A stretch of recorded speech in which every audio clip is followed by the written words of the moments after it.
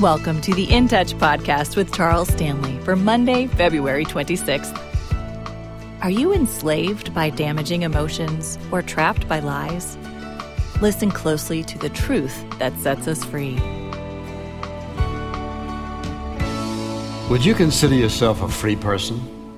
More than likely you'd say, why, sure I do. I don't have any shackles on my hands, on my feet. I'm a free person. Well, you may not have any of that, but you could still be very much imprisoned, very much in bondage. Many people are in bondage and don't even realize it. They don't quite understand why things are going the way they go, why they just can't seem to get it together, why they have turmoil on the inside, why things just don't seem to go their way. And no matter what they do, they don't have any real peace, any real joy, but there's anxiety and frustration, fears, and all the rest. And yet they say they're free. Wouldn't you like to be free of all of that? You see, because until you're free spiritually, you're not free. The Bible says people walk in darkness, they're not free. The Bible says that people are blinded by sin, they're not free. When you're in darkness, that is without Christ, you're not free. Oh, you think you are because the devil, he blinds people's eyes, Paul said, to the truth.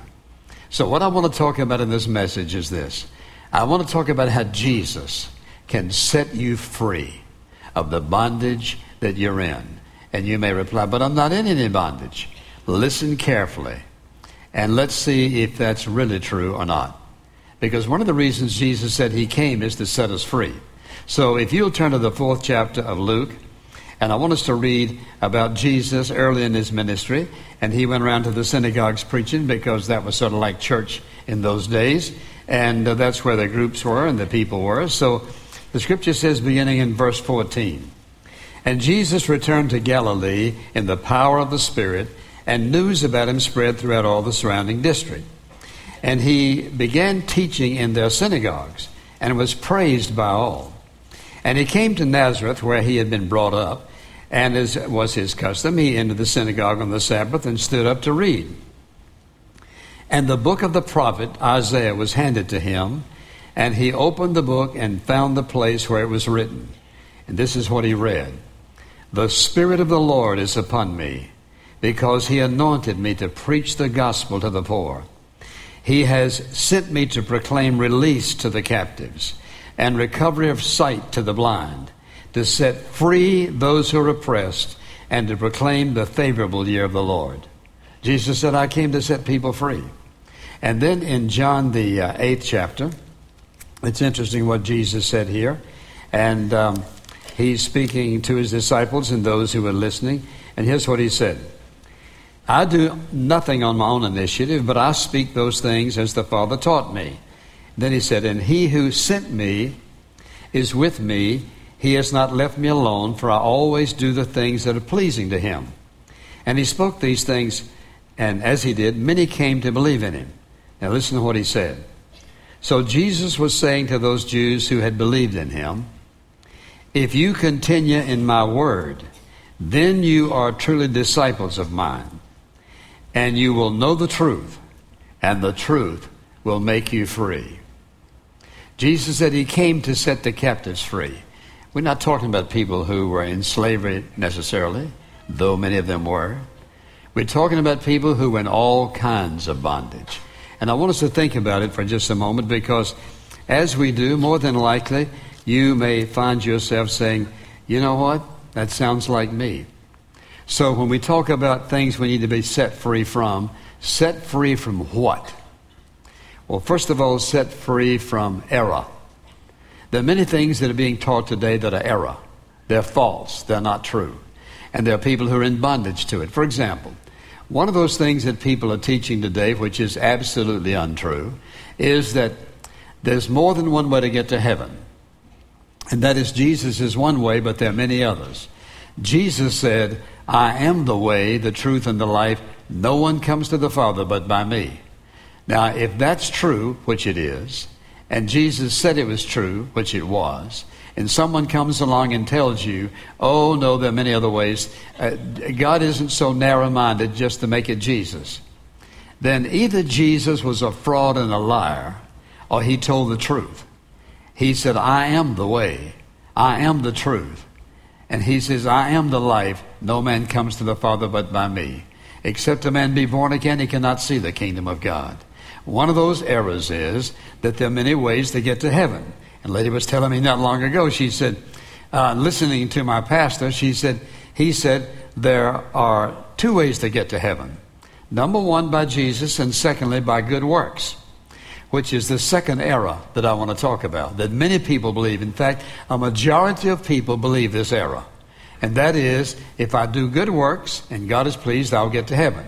So when we stand before the judgment, here's what God's going to do. He's going to put all of my bad works over here and all my good works over here, and he's going to weigh them.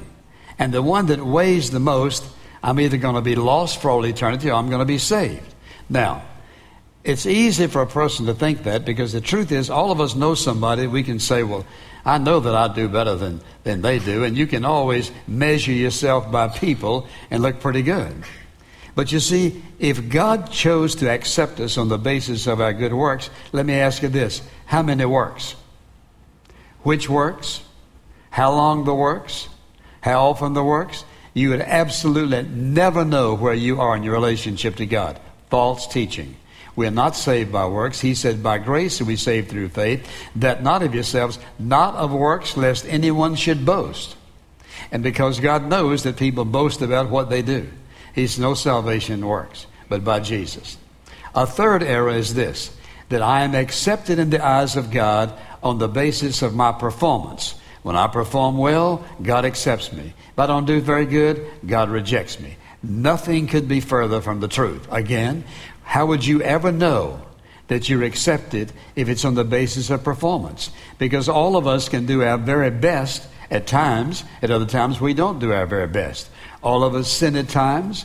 And so if my acceptance is based on my performance, I will never know whether God is pleased or unpleased, or whether I'm accepted or unaccepted. So another one of those errors is this. And that is, after all, God is so good, one of these days, because He's the God of love, everybody's going to get to heaven. Everybody's going to get there some way. And people will say, well, I don't know exactly how, but I'm just sure because He's a God of love that He's going to get us all there. What about rejection of Jesus? What about rejection of God? What about the rejection of the cross? What about ignoring spiritual things? And everybody's going to get there? I don't think so. In fact, I know so. Absolutely not. And another one of those errors that people are caught up with, and it's bondage. All this is a form of bondage, is that you can be saved today and lost tomorrow. That is, my salvation is based on my good works. Now watch this. Our salvation is based on one thing. The fact that Jesus Christ went to the cross, laid down His life voluntarily, took upon Himself all the sin of all humanity in one moment in time, died for our sin, only one who could, because He's the only perfect person. John the Baptist said, the Lamb of God who takes away the sin of the world. He died for our sin, and salvation comes through the acceptance of Jesus Christ as our personal Savior. Now, if I can be saved and be lost, here's what that means. Then how do I get saved the second time? I must have to do something the second time. I either got to get better, believe again, or whatever. You'll never know whether you're saved or not. You see, He says, for God so loved the world that He gave His only begotten Son, that whoever believes in Him would not perish but have eternal life. What is eternal life? It is a quality of life, but it is also a length of time. It's forever and ever and ever. So if He gives me the gift of eternal life, forever and ever and ever life, then if I can lose it, then His promise was inadequate. It wasn't true. And the death of Jesus Christ was not sufficient on the cross, which absolutely obliterates God's whole redemptive plan. That is an error, and many people are caught up in it. And once in a while I meet somebody who says, well, you know I've been saved, but this happened in my life and that happened in my life. Well, how I know I'm saved today? I said, well, did you trust Jesus Christ for the forgiveness of your sin? Yes. Well, are you saved? Well, I hope so. Listen, there's no hope so salvation. We're talking about eternity. We're talking about for all eternity. God didn't give us a hope so kind of salvation to live. He gave us a no so based on what He did at the cross. So if you look at all of these forms of error, people living in bondage. Well, I don't know whether I'm saved or not. Sometimes I think God accepts me, but I'm not too sure he does or not. I think somehow we're all going to get there. Listen, once you start believing those things, here's what happens to your mind. You start feeling confused. Well, if everybody's going to get there anyway, then why don't I just live it up? Well, if I have to be good to be accepted, then how will I? In other words, none of that is true. It is all error. So one of the things that keeps people in bondage is the error that they've been taught. Sometimes they're taught by the parents. Sometimes they're taught by the teachers or professors. Sometimes they listen to their friends. But it is a form of bondage. So one form of bondage is error we've been taught. A second form of bondage, very clear in the Scripture, are evil deeds in our life. Think about it for a moment. No alcoholic ever started out to be an alcoholic. No drug addict ever started out to be an addict. No person who is sexually addicted ever started out to be that. These are forms of bondage. But so is lying and stealing and cheating and all forms of dishonesty and laziness, slothfulness. All of these are forms of bondage that people get into. This is why people, they come along and they get by a little while and they don't have to work. And after a while they say, work? Why do I want to work when I don't have to work? And so before long they become very slothful.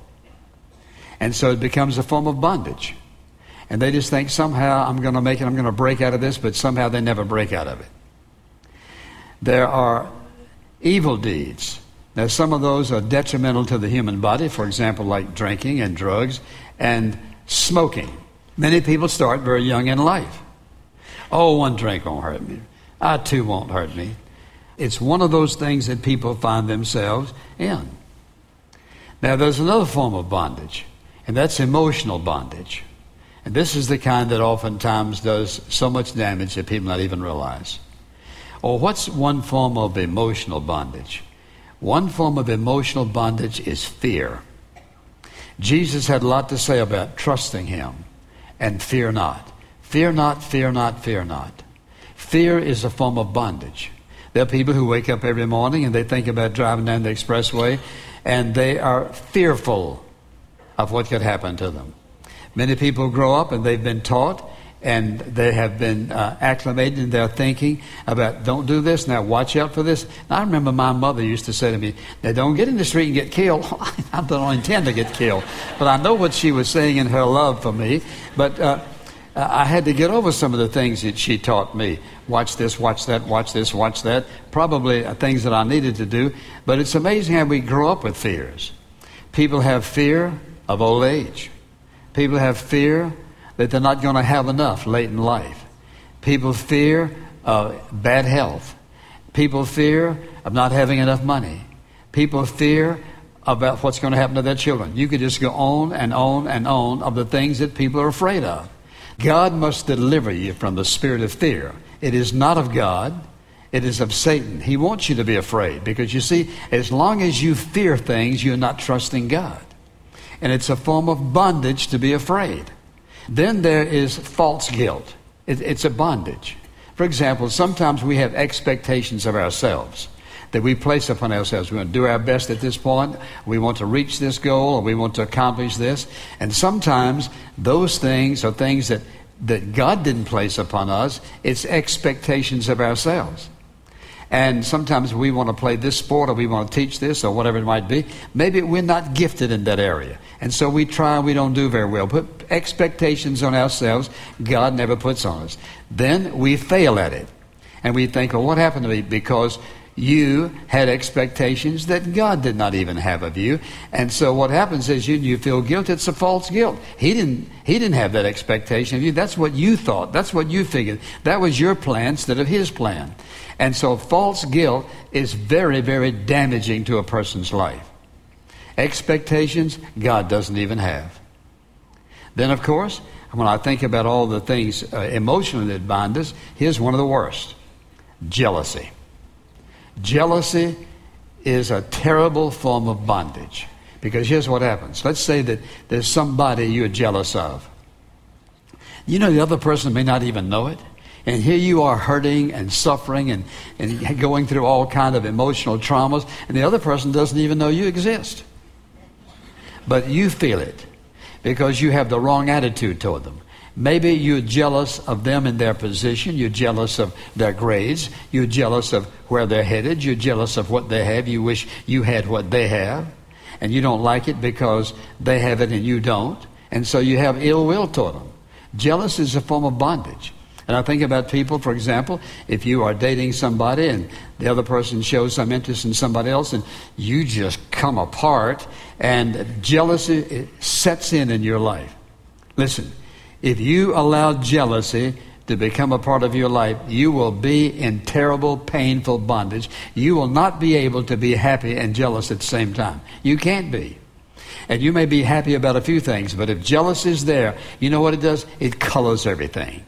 It colors everything in your life because somehow you're not going to get it. Somebody's going to take it from you or whatever it might be. And there are many people who are living in bondage. For example, let's say that you are jealous of somebody that you work with. Well, tomorrow morning you walk in and there they are. They don't have to say anything. They may be nice. The nicer they are to you, the worse it feels. Because you see, you have something going on inside of you that is not of God. It is a form of bondage. And it's not right. It's a sin. Jealousy is a sin. It's a sin against the other person, a sin against yourself, and a sin against God. Now, when somebody says, well, wait a minute. What about the Bible says that God is jealous?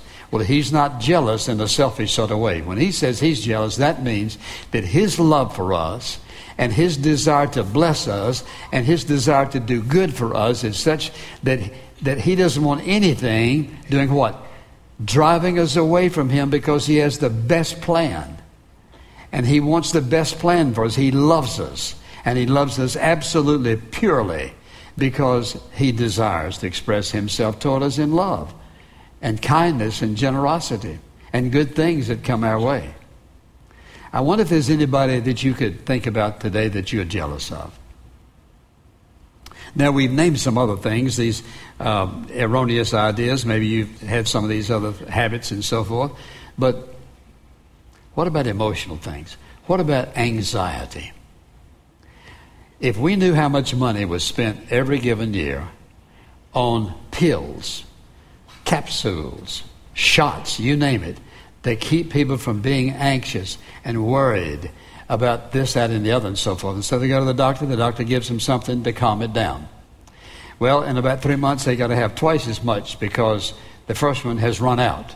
Remember this, the grace of God never runs out. The power of God to set you free never runs out. And taking pills because of anxiety and worry, listen, what did Jesus say? My peace I give unto you, not as the world gives, because that doesn't work. My peace I give unto you, not as the world gives. Let not your heart be troubled. You believe in God, he says, believe me. I will give you a peace that passes all human understanding. And yet anxiety and worry is a form of bondage. And so no one's perfect. We're not going to succeed at every single thing in life. We'll succeed at the things that God wants us to succeed at. And so when I think about bondage, I think about people who live in this bondage. Guilt over past actions. Things that happened in the past. If you had to do it over again, you wouldn't do it. If you could not say it, you wouldn't say it. You look at situations and circumstances that you would change in a split second if you could, but you can't. And so you live with the guilt, and you live with the regret, and you live with deep, deep sorrow in your heart, but you still live with it. And you feel guilty. And so you've brought it to God several times. Lord, I thank you for forgiving me, and I know you have. And then you add that 3-letter word, but, because you can't lay it down. Listen, whatever's happened in your past, no matter what it is, and you are a child of God, and you've asked him to forgive you, he has forgiven you. Now, I could give a lot of excuses if I wanted to, but when he says he's given to me everything I need to live a godly life, that means he's ready to deal with any bondage the moment I'm asking him to. Amen. Thank you for listening to The Truth That Sets Us Free. If you would like to know more about Charles Stanley or In Touch Ministries, stop by intouch.org. This podcast is a presentation of In Touch Ministries, Atlanta, Georgia.